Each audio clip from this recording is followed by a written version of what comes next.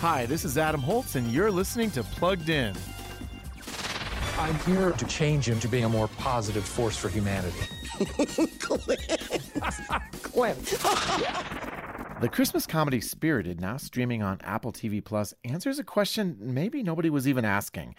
What if Will Ferrell and Ryan Reynolds teamed up to make a movie that feels like a mashup of Ferrell's Elf and Charles Dickens' Christmas Carol? Ferrell plays the ghost of Christmas Present, one of several spirits who's trying to help Ryan Reynolds' really nasty character see that he needs to make a U-turn in his life. The result is pretty predictable. A lot of PG-13 innuendo and language, along with some nice messages about redemption and second chances.